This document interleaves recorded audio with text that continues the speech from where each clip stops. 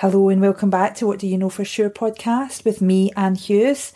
In this episode number 78, I am joined by Emma O'Neill. Emma is one of my very best friends in the world's daughter.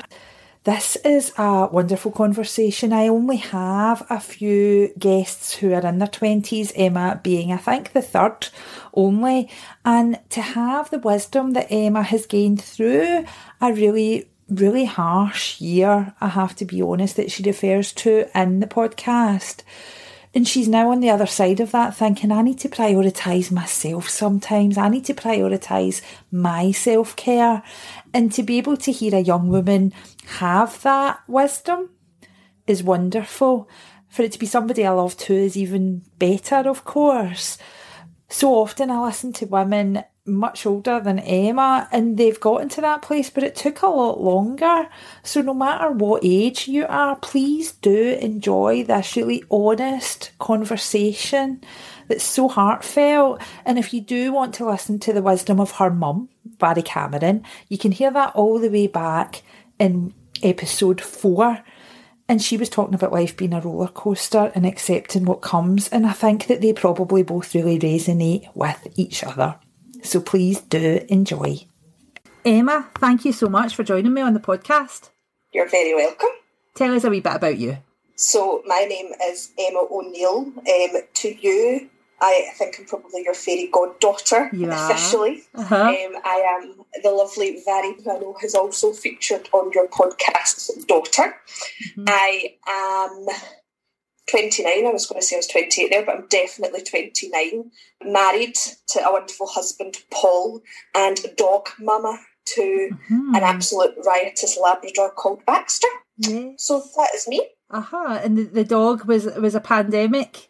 He was a pandemic puppy. Very much influenced by my mother and stepmother, who got together after what had been not just a mental year because of the pandemic, but because of multiple other reasons, and thought the way to make me happy was a puppy. So they got clubbed together, and Baxter was formed.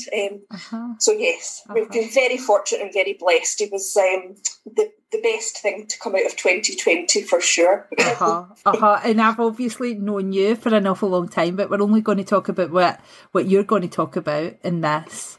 So, and I can't wait to hear all the beautiful wisdom that I know is going to come out your laps just now. Emma, tell me, what do you know for sure?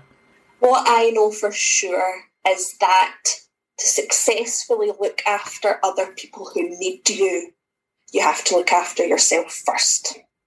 And how did you get to knowing that? Well, as I sort of alluded to briefly, 2020 was a bit of a disastrous year for us, myself and my husband, sort of going into early 2021. Even without the pandemic, I think the pandemic was kind of, seems a bit strange to say, but the pandemic was almost a bit of a blessing for my husband and I, because it gave us that little bit of breathing space of things. The world slowed down a little bit, didn't it? People, you didn't have the crazy social lives, etc. So early on in 2020, I found out I was pregnant, and very sadly we had a miscarriage at about 12 weeks. And then subsequently after that, between my husband and I, we lost 3 very close family members. One in October, my papa passed away, and then we lost my mother-in-law at 59 in January after a stint in hospital, none of it COVID-related. And then after my mother-in-law passed away, my husband and I, and primarily myself, became a carer to a family member on my husband's side and a daughter who's got learning difficulties. And subsequently, the mother of the daughter passed away quite quickly after that as well. So at 29, my husband and I both became working full-time career people, desperately trying to progress in our careers and full-time carers at the same time, as well as coping with horrific grief, all sort of merged into one. Also at the same time, we were dealing with beautiful Carol, who we are so blessed to have in our lives regardless of the circumstances. She does have sort of special needs and requirements out with sort of normal day-to-day life. We were trying to deal with her losing her mum at the same time. And for quite a long time, it was a case where I was Can you hear Baxter? We can, but we're loving it. You're fine. He's just wanting to say that he was involved too. I think at the same point, we were trying to teach her sort of that the grief process was okay. And I thought that I was coping with it really well and thought, you know what, I'm powering through this. But it came to a point where I realised that I couldn't do everything. I couldn't look after her in the way that she deserved. I couldn't look after my husband who'd just lost his mum. I couldn't look after myself, and really needed to just take a big step back and think about the bigger picture and how everybody was then going to be able to be best cared for in that scenario. And because I do know you, I suppose I can reflect that you've always spun all the plates. And yes. in a lot of the work I do, that could just be who you are, who you innately are. Is there's lots of us who have that arranger within our strengths, and that is who we are. We like to spin the plates, and it's how we work to show up in the world. And actually realising that you were spinning all the plates and you thought you liked spinning all the plates to, I can't possibly spin all the plates. Yeah. Was that difficult to come to terms with, Emma?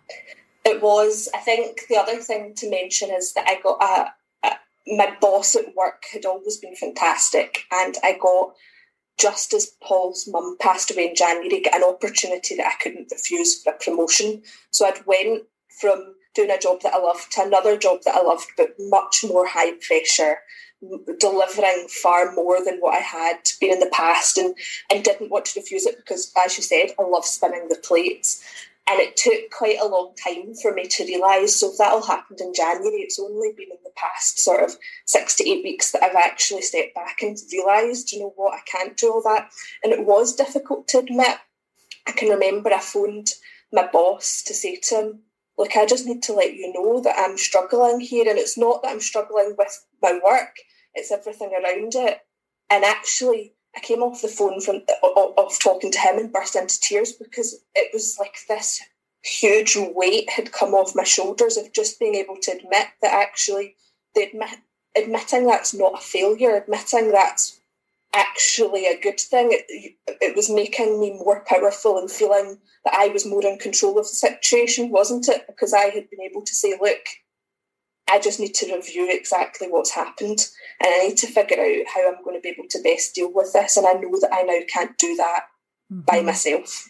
And so see it, because I know that you're in this having a wee bit of time off, and that you've had a lovely day before we've met on Zoom to record this, that you've been in a wee spa, you've been in a wee jacuzzi and all that today, and so you're feeling nice and relaxed. Have you found it easy to slow down, or has that been a journey, Emma, for you to actually say, I can enjoy doing nothing? Because some people can't enjoy doing nothing.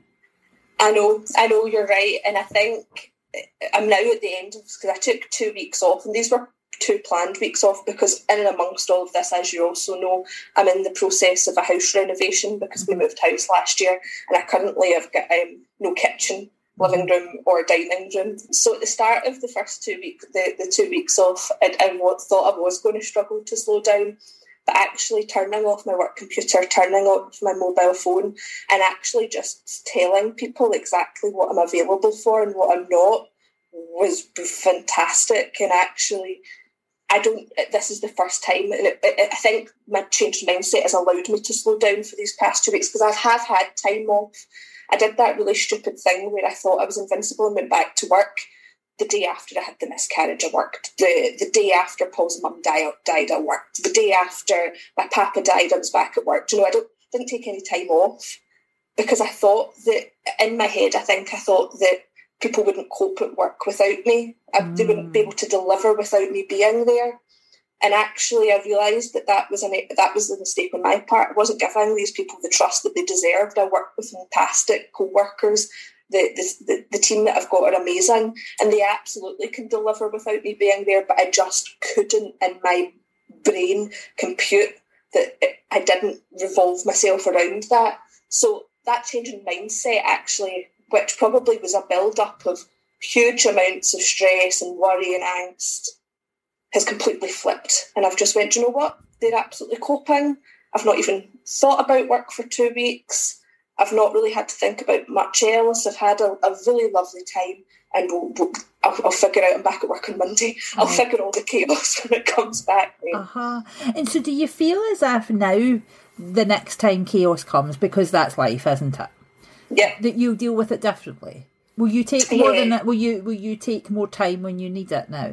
Yeah, I'll definitely be able to take more time, and that's really important. And it's whether you think that you need it or don't, you need it. Do you know, that's absolutely the case. You might not need it immediately at that very second, but you will come to need it. And actually, how this has happened and panned out, and having these couple of weeks now to reflect has been fabulous, because it's at the time where in my brain I can now sort of reflect on everything and figure out exactly what's happening. But moving forward, I'm not going to get myself to the point where I've built that up and I've struggled to this point. I'll definitely be able to reflect and review. And actually, I'm hoping that, obviously, the things that have happened over the past 12 months has probably meant that chaos is going to continue. But I've also accepted that I need to take that little bit of help. I thought I could do everything for everybody at all times. I could be there for Carol every minute of every day if she needed me and she phoned me, and I'd stop working and I'd do whatever I need. But actually, that's not the case. So she's learned, right, okay, when Emma's working, I can phone her after 5 o'clock. I live in a little tiny village in Ayrshire, and we have the best community. They look after her like she's their own children. She's out every single day. So she doesn't need me in that sense now. She's got to the point where she's learned that independence. I've also made contact with Ayrshire Carers Alliance so that I can get that little bit of caring. I've never been a carer before. I've never had to. I mean, the lady that I'm looking after is double my age. Never expected to have to be that responsibility, do you know? So having that support network is absolutely given us the capabilities to know that the chaos is never going to be what that was last year. And you said that the changed mindset is only 6 or 8 weeks old. What do you think actually was the catalyst for? What do you remember the moment the mindset changed? Was it gradual? Was it sudden? No, it was pretty sudden.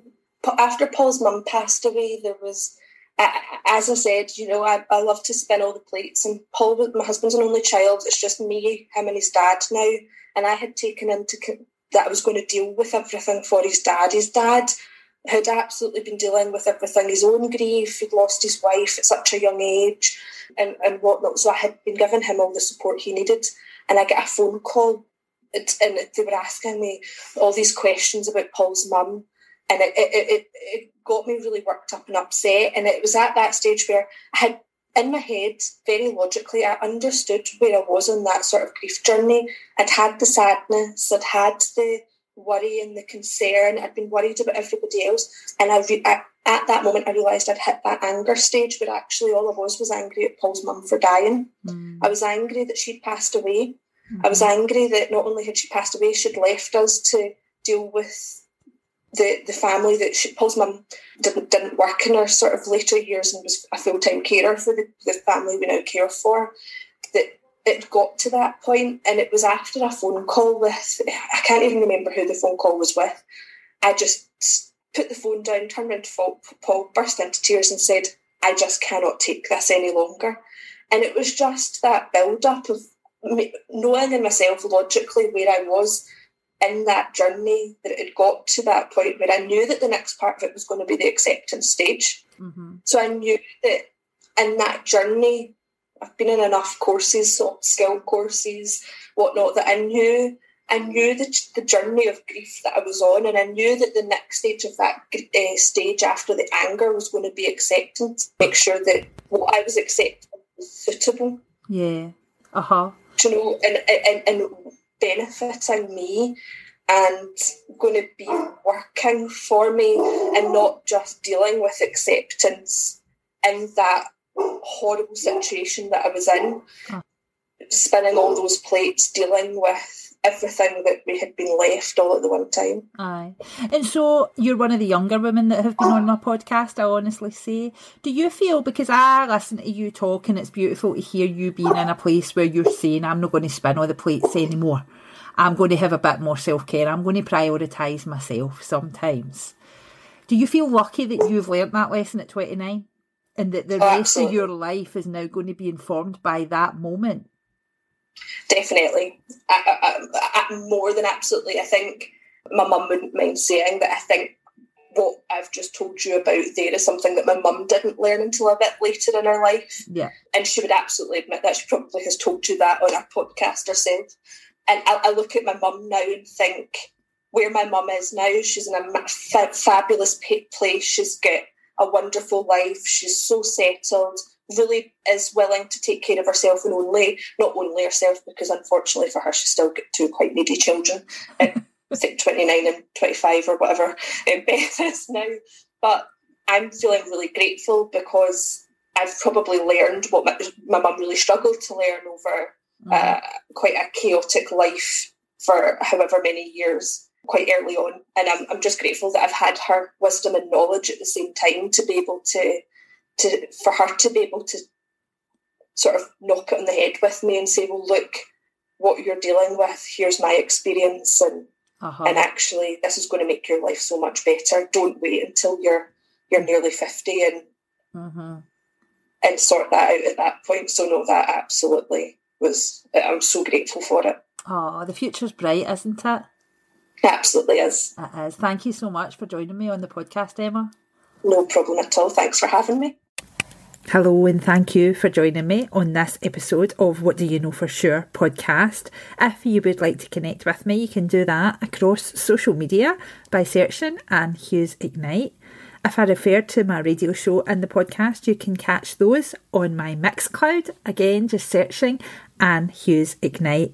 And if you or anybody you know want to answer this question with me, please do get in touch. Just go onto my website, annehughesignite.co.uk, and fill in the contact page at the bottom, and I'll be delighted to have this conversation with you too.